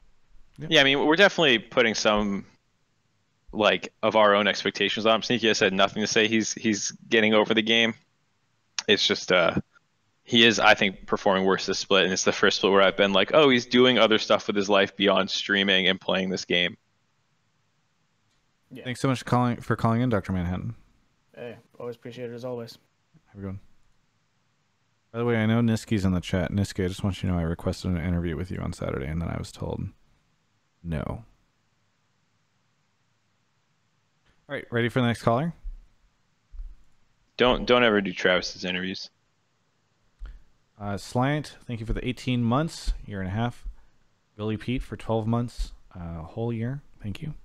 Shonley 12 for 12 months. Man, a lot of people coming in at the 1 year mark. I am Elvis for 17. Project Cream Pie tier 2 for 16 months. Thanks for being a tier 2. Boba Cola gifted a sub to Red Dragon LOL. Snarf 051. Taylor Cox spent money on the show. Thank you for that. And Quiet Pirate for 1 year. We got some more people coming in. We're joined right now by Vienna. Vienna, where are you calling from? I'm calling from Ontario, Canada. Our first Canadian of the night. What do you want to talk about on the show? I think it's funny my topic followed the C9 thing, because that's like one of the orgs I don't think this applies to. But my topic is that I think that a lot of the orgs in Riot are letting down North America in relation to the academy system. A lot of the orgs for consistently importing, overpaying, or role swapping veteran players instead of investing into resident NA academy players. And Riot, because I don't think there are as many stakes in academy as there could be, which would inhibit overall growth of the individual players. There's not enough stakes in academy, you're saying? Yeah, I mean, where would a lot of the academy players' motivation come from? The prize pool for winning is like super tiny.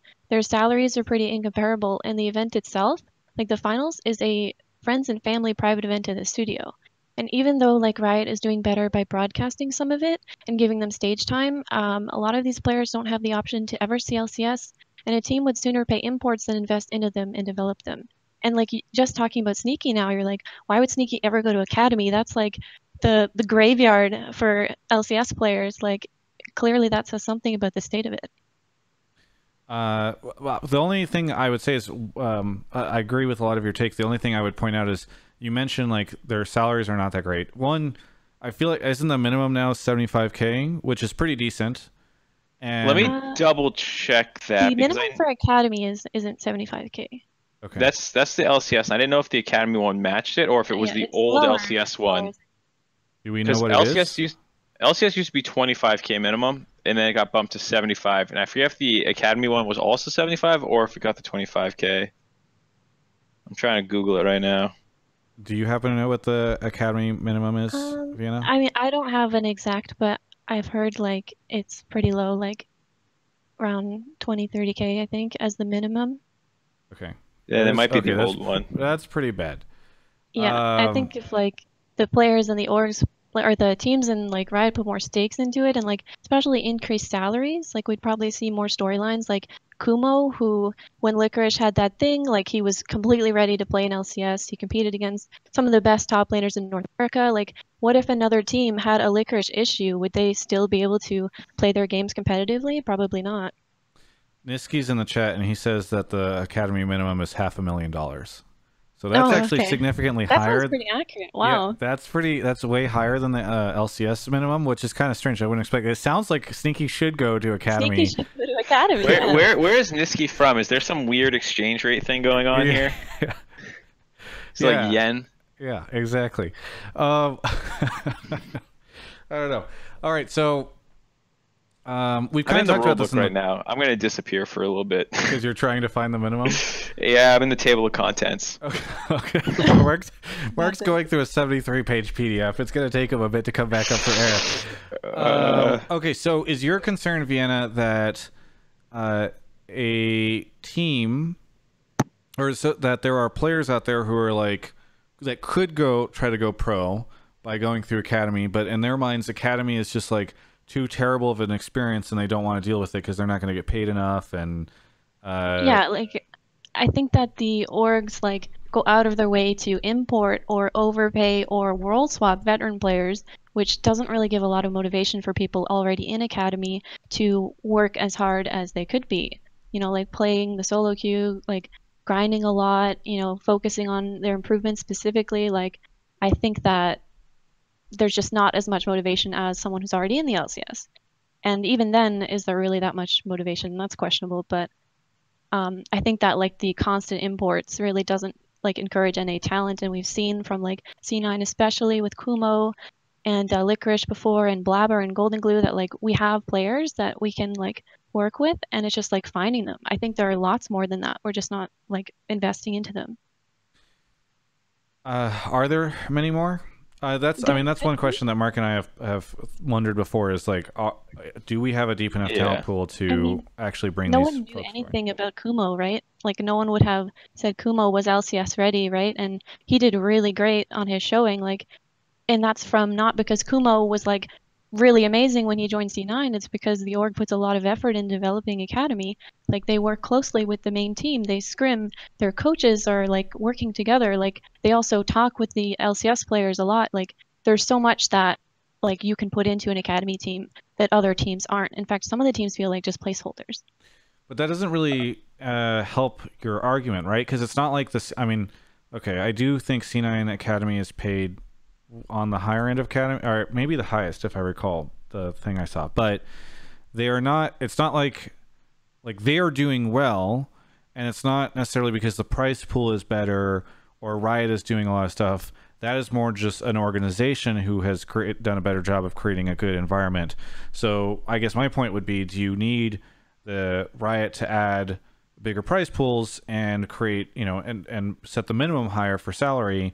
Or is it just a situation where orgs need to invest more into developing their Academy team and like supporting it and creating a stronger ecosystem? Well, like I honestly think it's both. You could argue that it's just the orgs themselves, but I think that like there's a lot of motivation for like, I don't know specifically the EU system, but I hear a lot about how, you know, it's a lot better, and a lot of people like really like the old challenger system before, like the motivation to like push hard and get into it. And relegation and such. Like I think that it could be both. I think Riot could basically kind of push the players to work harder, and I think the orgs could give them a reason to work harder. For those that don't know about the European system, so obviously do they even have Academy, Mark? Do you know? They have the Masters. Yeah. So that's what I know. So they've got national leagues where, you know, like there's the Paris team and they might play against like the Spanish team, or sorry, the French team, and they might play against the Spanish team. So they kind of play off the country region system, and that I think has done a pretty good job of developing pretty strong talent for them. And Yeah. I want to clarify, I don't think we should bring back relegations.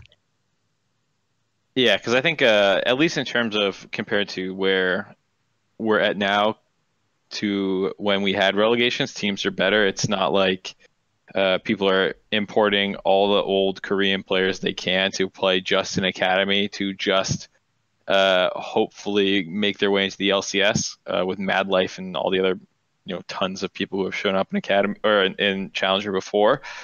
And I think I can see why some people do keep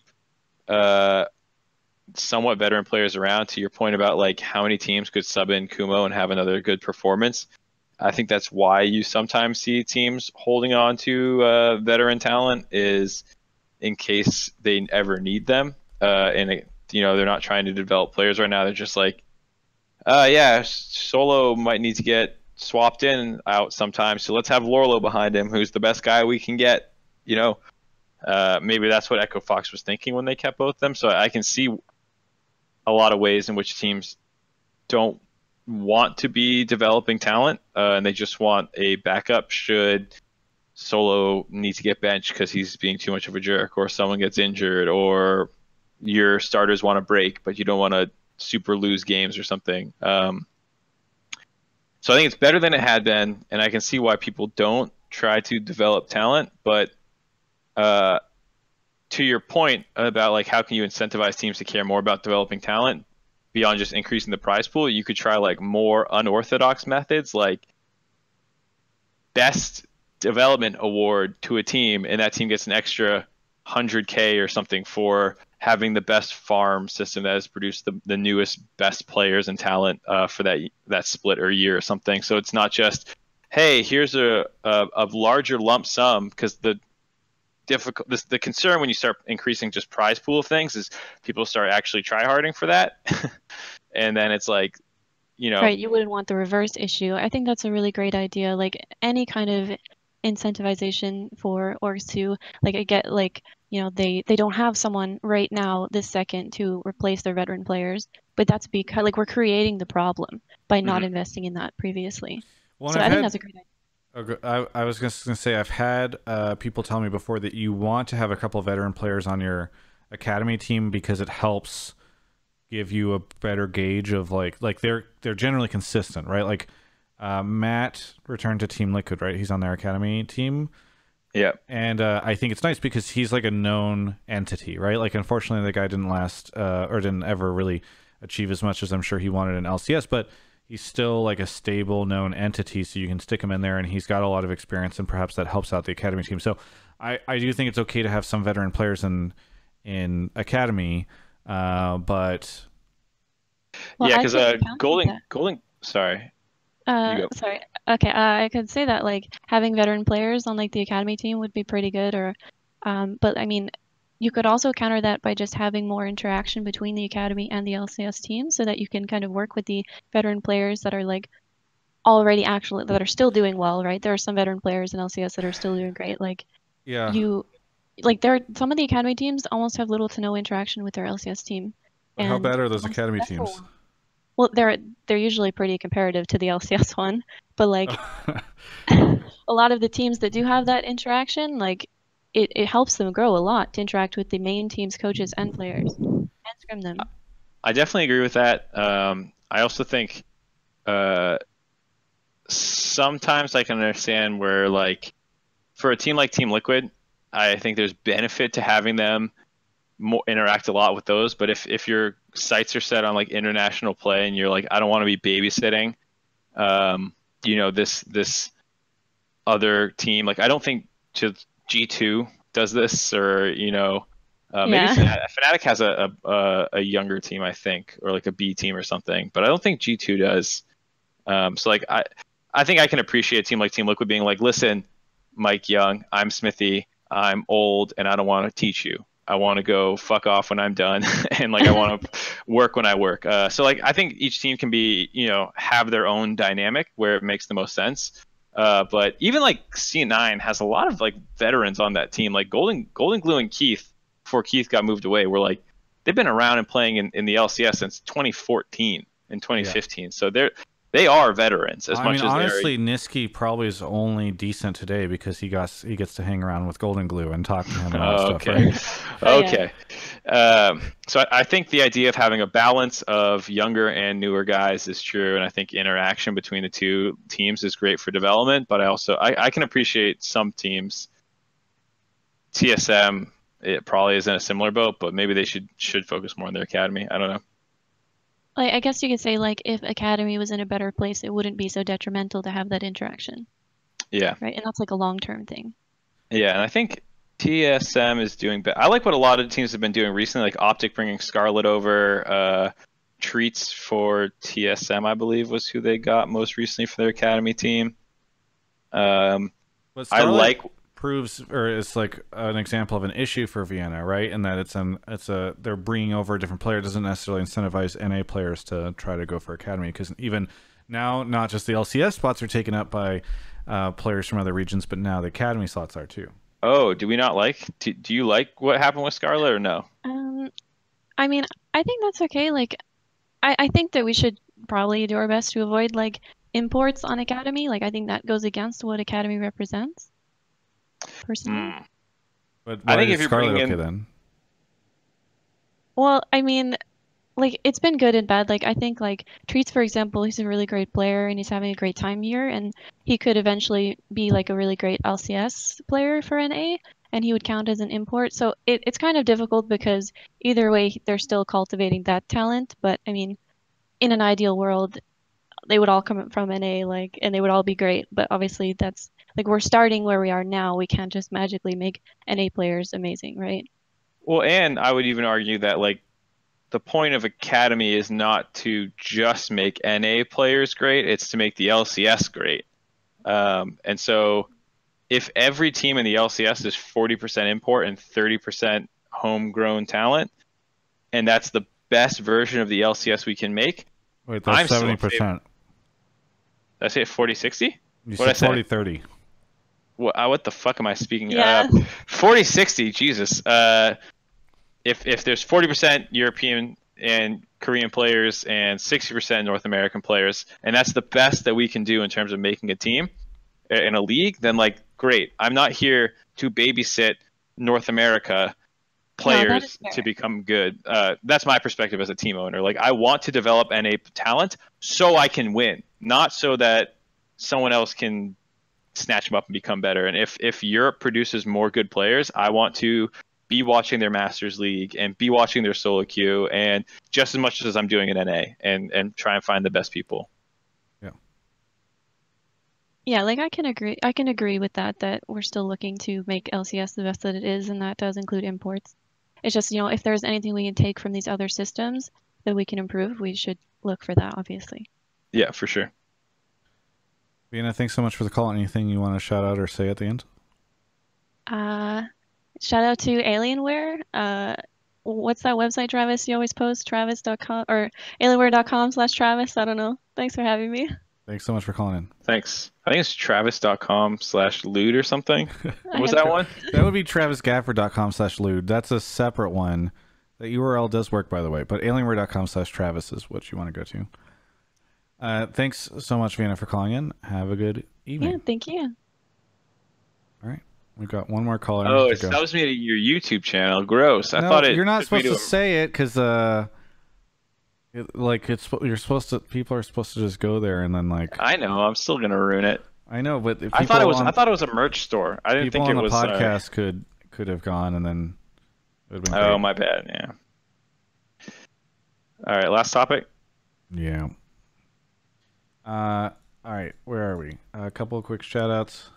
Thank you to Quiet Pirate for 12 months, Farklick for 3 months, Safford Gluciman, Rewind123, Scoops, Posnot, Jib Jab 43, Dark Eyes, Kiwi Mullet Boy for 20 months, Laziness, and Trezin for your subs. We're all caught up on subs. Last guy's not unmuting his mic and talking to me. He fell asleep. He might have. Go. You want to go one more time? Okay, he's gone. We'll see if you're there. I'm just a Talon. By the way, Vienna streams. If anybody wants to go check out her stream, you can give her your What is she opinions on her doing? stream. Diamond 1 or something? Yeah, she's, I think, Plat 4. I always forget. I'm looking at her stream right now to see. Oh, it says here she's currently Grandmaster. Yeah, I was like, what do you mean Plat 4? I thought she was supposed to be super fucking good. Yeah, she is good. I was just teasing.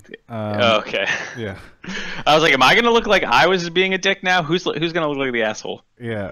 Yeah. No, she's Grandmaster. All right. Well, this person's not unmuting, so their take was basically TSM's fine. I was trying to end the episode on an uptick for TSM from a TSM fan. I love that. I love that. We try to end it on that, and that guy just disappears.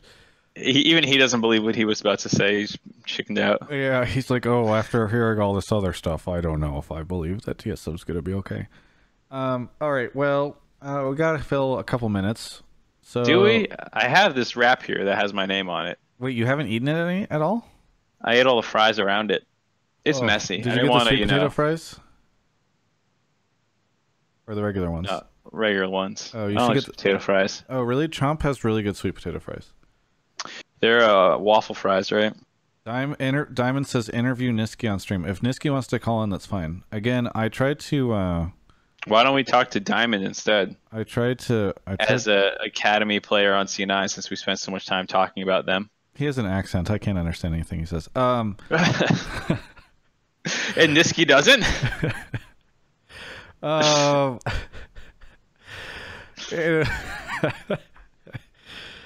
Diamond, if you want to come in, Niski, if you want to come in, either of you guys are welcome to join up. But you have a hot take on who's not making it. Yeah. Who's not making it into playoffs? I tried to interview Niski before. I don't know. That's not Diamond Prox, by the way. It's a different Diamond. They're both French. I don't. Is that true? Well, one's French Canadian, I think, and one's French. C9 or Niski says hot take: C9 is winning the split because their mid will smurf, which I guess is confirmation that Golden Glue is subbing in this week and next. I'm going to be out of the country to check that out. That'd be sick. Oh boy, this is just the shit posting part of the show. Yeah. Mark, do you want to? I don't see either of them joining, so they're just here to troll, I guess, and chat. Yeah. Mark, do you have any? We didn't get a TFT call. I wanted a TFT call. Oh, Diamond there says were I'll some, get on. What's the Discord? The Discord's discord.gg/Travis. Diamond. I think that I don't know if that's expired, but that's what it was. Can I flame the fuck out of Disky? Sure. Just join a channel so we can bring you in. Those that don't know, Diamond is on the Cloud9 Academy team. For those who don't follow Academy. Oh, XD Diamond. There we go. Yeah, go check and see if his stuff is good. Diamond is coming on. Okay, we're joined by Diamond right now. Diamond, where are you calling from? Oh, I'm calling from the C9 scrim room at the moment. Oh, nice. Who else is in What's there? the address? It's to the right of the LC studio. Who is the back alley? Who else is in the scrim room right now? Well, it's just the Academy boys. Okay. Well, it's good to know that they're putting in the extra work, even if the rest of the main team isn't. Oh, you guys working late. Yeah, we're all in here playing TFT and stuff. Really preparing for playoffs. Good. What's Niski doing? I heard, by the way, Diamond. I heard, by the way. So you and I are in the same league in TFT, our ranked league. We're both in Silver 3, I think. I'm climbing a lot. What's that? That really blows, man. Yeah, well, and that's what I'm sad because I was like, oh, that's cool, and then I was informed that you're very bad at TFT. Can't. Is that true? Cannot confirm with D9. Cannot confirm. Okay, because I was explicitly told you're not great at the game. But it looks actually, I think Golden Glue is also in our league. I just scrolled by.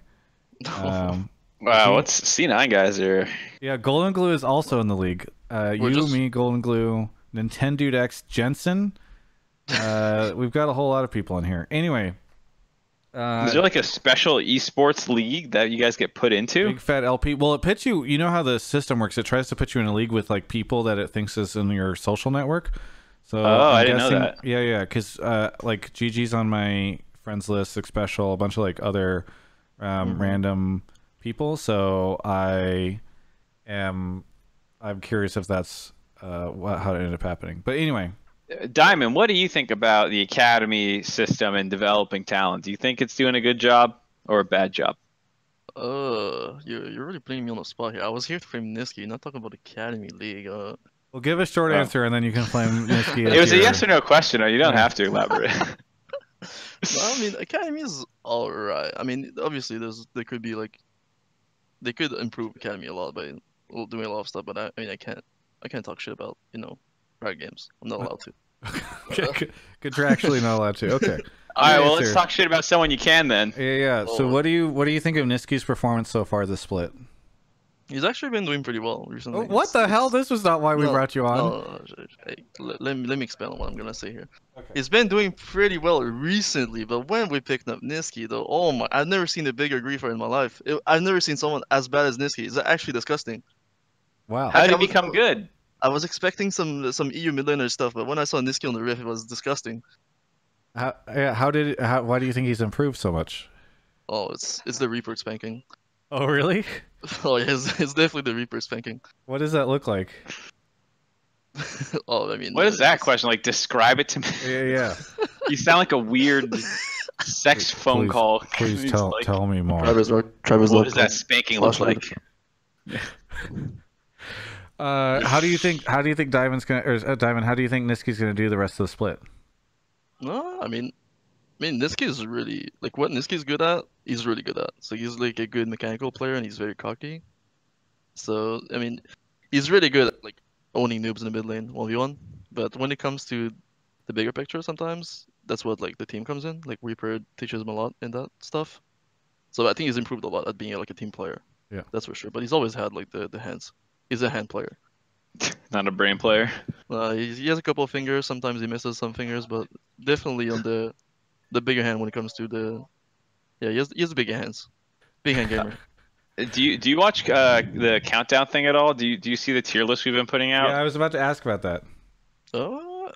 I think I saw the list for mids. Is that what you guys are talking about? Yeah. Yeah. Who do you think we had him too high? We had him I had him second, I think, or something. Second? It's probably second. I mean, I would put Golden Glue first. I would put Golden Glue first if that's your second, but otherwise, yeah, it should be fine. Gotcha. I think he's individually he's really good for sure. But in the internal scrims though. Okay. But in the internal scrims though, the mid lane difference is quite huge. Yeah, he stopped responding in the chat, so I don't know what that means. Nisqy left. He's there. He's back. He's across the. Yeah. Across the room. If I ever see him walk and start running at me, I'm just gonna fucking book it fast up. Nice. Okay, great. Well, I don't want to get you into any more trouble with them, but anything you want to say as we say goodbye, Diamond? Nah, I'm good. Great. Have a good one. Alright, see ya. Thanks for Diamond for coming on the show. That was fun. All right. We're wrapping up the show. Mark, do you have any shout-outs? Anything you want to say here at the end? No. I don't know if I'm going to stream TFT tomorrow. I want to play a lot, and I want to rank up, but I don't want to be distracted with the stream. Yeah. So I think I might just do it off stream. I will be on the dive again this week, I think. 2 times in a row. Hum baby. Wait, Jet's back, and they're still putting you on that show? Yeah, because I'm better than him. Right now, right, little Kit Kat. Yeah. Yeah, now right. Diamond's in the chat shouting out BMW. All right. Well, yeah. How old is that cat again? He's 2 months now, maybe 3 months. I don't know. Kobe still wants to get a cat. Look at this little baby. How could you not want him? Yeah. I don't know. I assume wasn't that cat terrorizing you for a while? Never. I don't hate this cat at all. That sounds specific. All right, whatever. So you might be on, or you're going to be on the dive. You might stream TFT, and anything else? No, that's about it. I don't think I have anything else popping. Okay. Well, for me, I'm going to China on Friday. Broden and I are going to be over there. We're going to start putting out some content soon. Fastfew will be doing interviews for me this weekend. If you have any suggestions on who should do it the final week, I would love to hear them. Thanks so much for watching. Thank you to Alienware for sponsoring. I'm trying to think if there's anything else. Alienware.com/Travis. Please go there. It helps me out a lot. TravisGafford.com/Lude also helps me out a ton. I love you all.